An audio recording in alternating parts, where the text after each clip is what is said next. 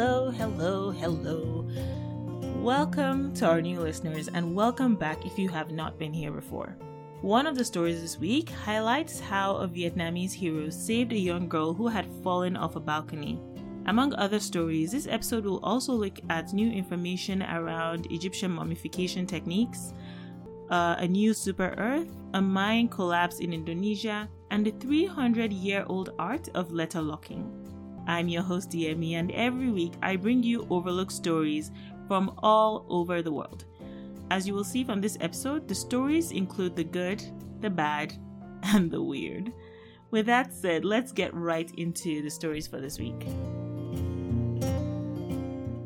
Before sealed envelopes were invented in the 1830s, there was a technique called letter locking. This technique was used by everyone from kings to spies and to even lovers that were intricately trying to seal their envelopes. For example, Mary, Queen of the Scots, may have used this technique to send a letter to her brother-in-law, Henry III, King of France, in the year 1587. She reportedly folded the paper multiple times, cut out a piece of a page, and used that strand of paper to sew the letter tight with locking stitches. Essentially, the cut piece of paper acts as a lock of sorts, so it is easy enough to tell if someone tampers with the letter before it has been delivered.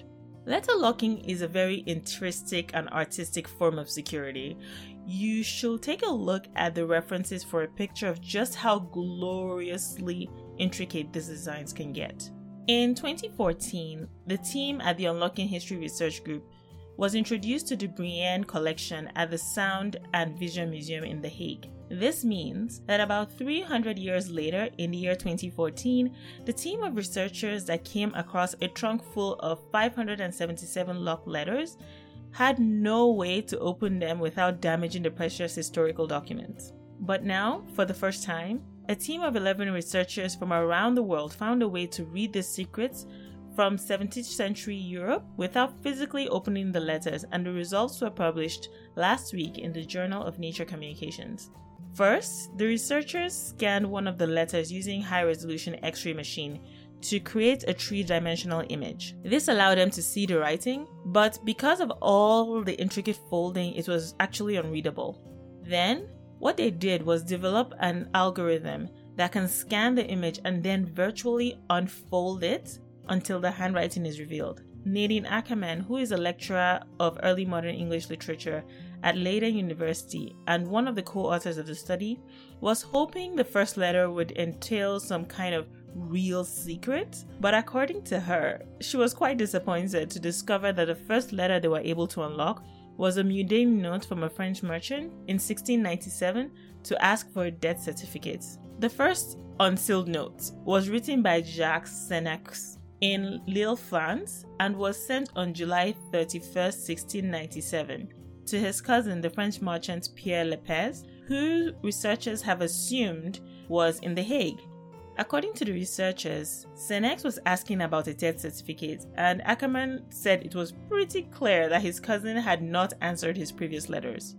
Ackerman also said that the letters they had opened so far had other kinds of stories, such as women writing to their lovers to let them know they were pregnant. Let us stay in the realm of things from a long time ago. Now we move over to Egypt to discuss ancient mummification techniques.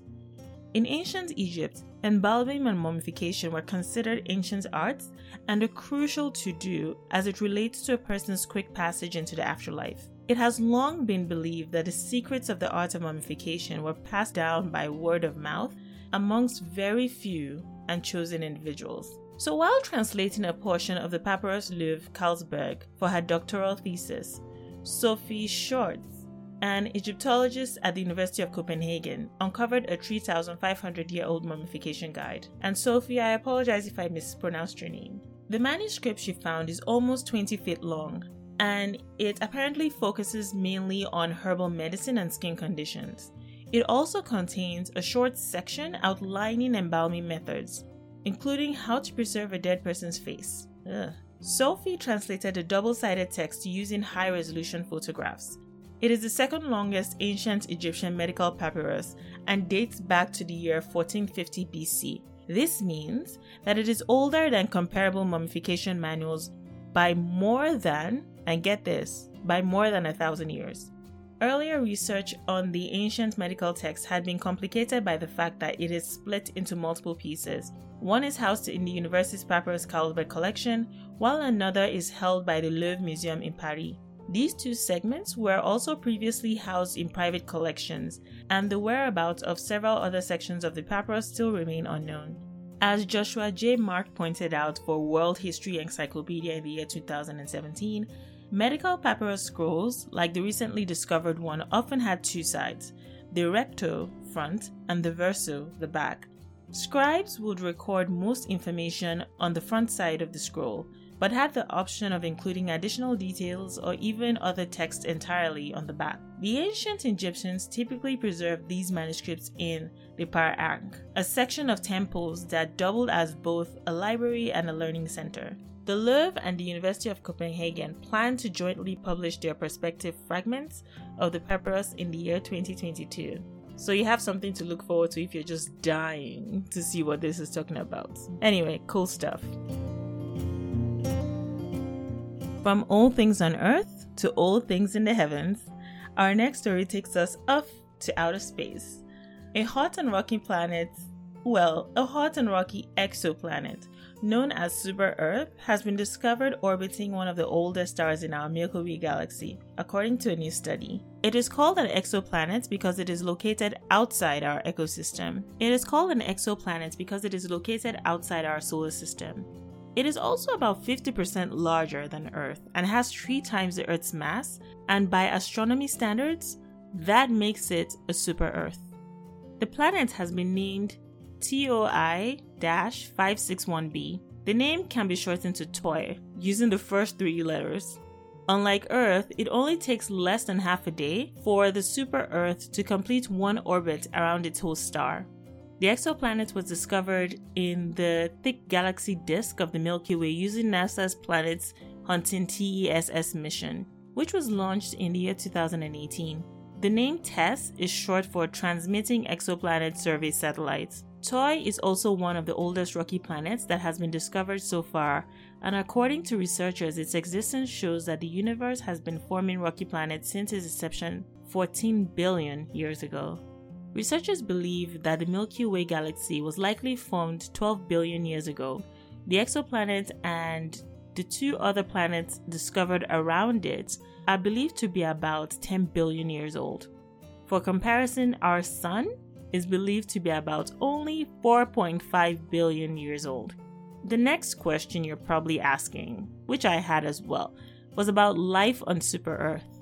Sorry to disappoint you, but according to the researchers, the planet is currently too hot to support life, though there is some speculation that it had sustained life at some point in the past. If you would like to read the study, it has been accepted for publication in the Astronomical Journal.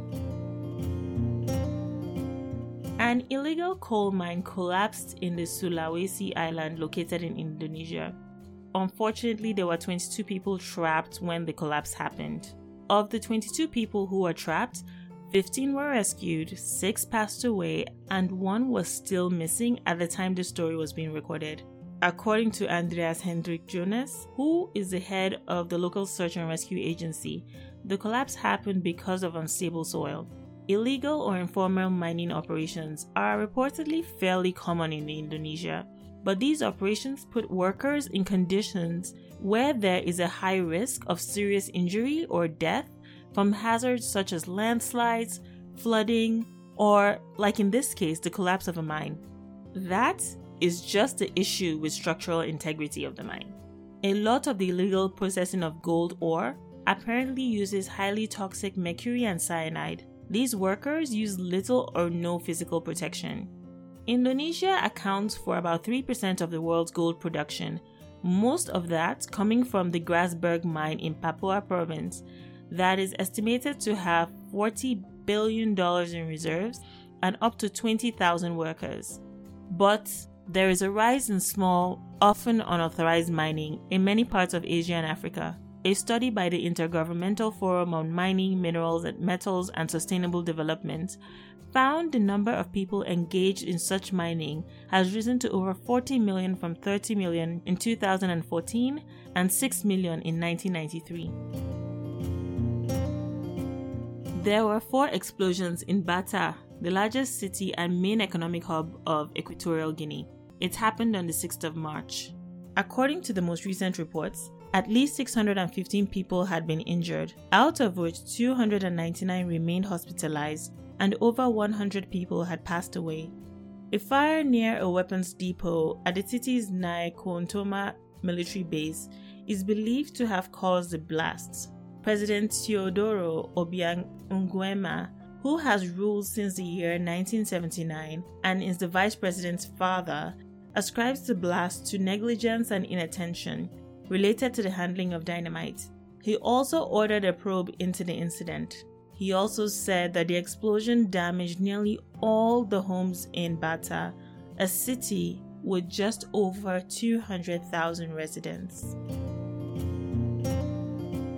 A delivery driver in Hanoi, located in Vietnam, has become a superhero after he essentially saved a 2-year-old girl who fell from the 12th floor balcony. Yes, I said 12. Purported videos of the incident shows the 2-year-old girl dangling from the balcony and Ma catching her just after she lost her grip. Nguyen Ngoc Ma, who is 31 years old, was waiting in his car to make a delivery at 5 p.m. on the day this happened. He was just sitting there and he said he heard a child crying and a woman screaming. At first, he thought they were cries of a baby on tantrum, but soon realized a minute later that no, something was different. Neighbors from the opposing buildings were screaming in fear and trying to get the girl to hold on or climb back up. He rolled down his windows to take a good look, and as he looked up at the apartment complex, he saw her dangling from the 12th floor and just about to fall down. He got out of his car and jumped on the roof of the generator shed that is attached to the building. Within seconds, the toddler lost her grip and fell, but was caught by Ma just in time. The entire thing happened in about 2 minutes, just as her parents had gone downstairs to see off some guests.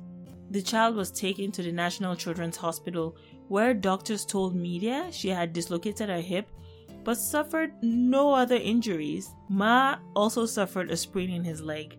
While he is being hailed as a hero, as we have done here, he is still fairly uncomfortable with the label. He believes that anyone in the same situation would have done the same thing. He also plans to go and pay her a visit once she's back home.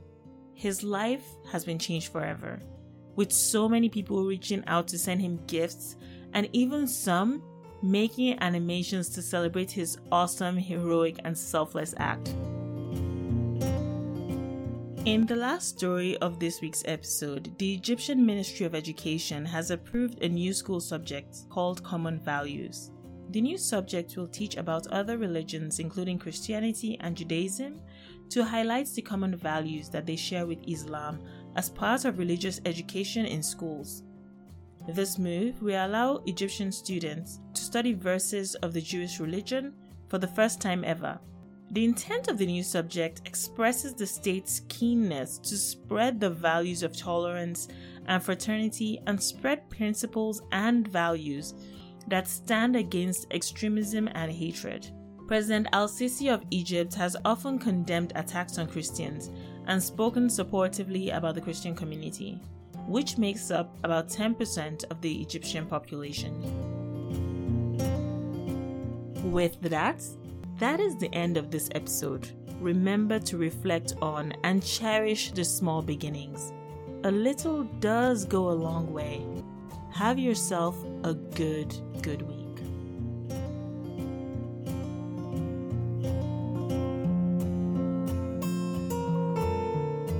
Thank you for listening.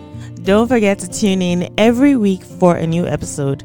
Overlooked is a Tunuka Media production, which also includes shows like Africa in My Kitchen, with more on the way. So follow Tunuka Media on Instagram, YouTube, Facebook, and Twitter to be in the loop. Until next time, have yourself a great week ahead.